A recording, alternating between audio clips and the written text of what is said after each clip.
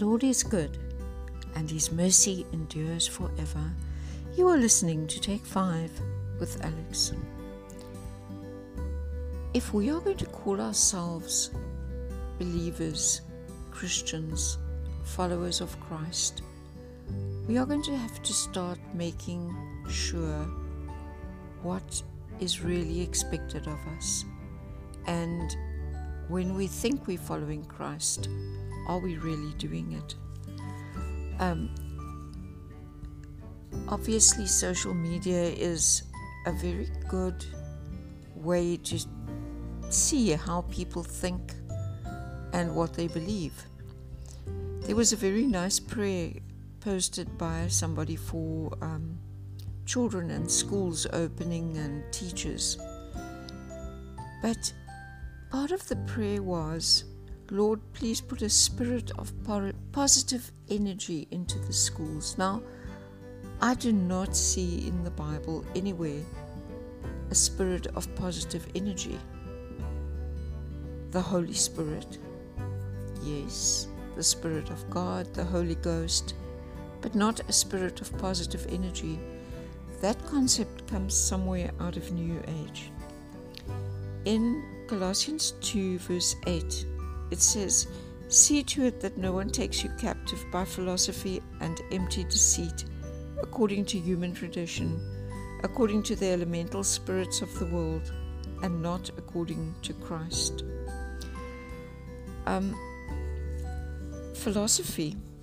In the dictionary, it says that philosophy is the study of the fundamental nature of knowledge, reality, and existence, especially when considered as an academic discipline. The study of the theoretical basis of a particular branch of knowledge or experience. Knowledge is what makes people important in this world.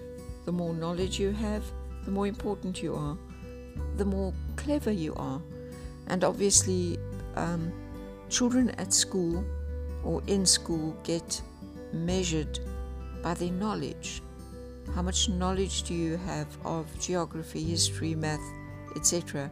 The more knowledge you have, the more intelligent you are deemed to be, and the more points you get, and the more important you are. That is knowledge.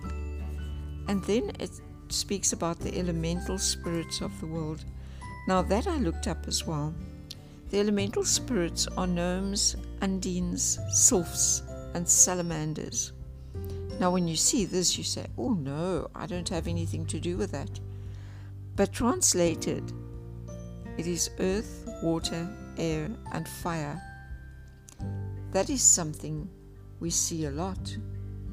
And then that again translates into things about what is your elemental spirit? What is your, and it even goes further, like what is your spirit animal? And things like that. People, we do not need to get mixed up in things like this. We do not want to get mixed up with things like this, because those are not things that come from God. It says it clearly here.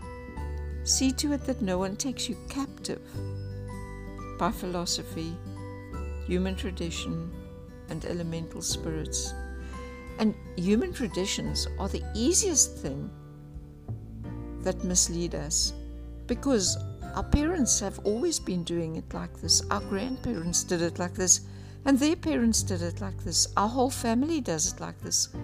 Why can't we? And if it's something that's not according to God's word, we can't do it like that. In Colossians 3 verse 17, it says, whatever you do in word or deed, do everything in the name of the Lord Jesus, giving thanks to the God the Father through Him. Because Jesus came and died for our sins. And not only for our sins, for our poverty, for our hurts, for our grief, for everything that holds us back. He came and died to make us free.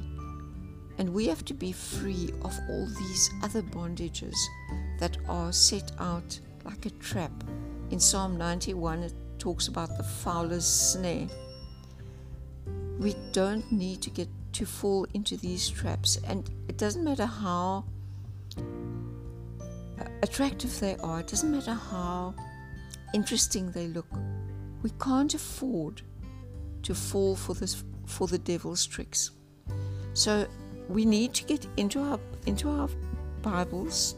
We need to read the Word, and we need to know what the Word is saying, so that we can be truly free. Have a lovely day.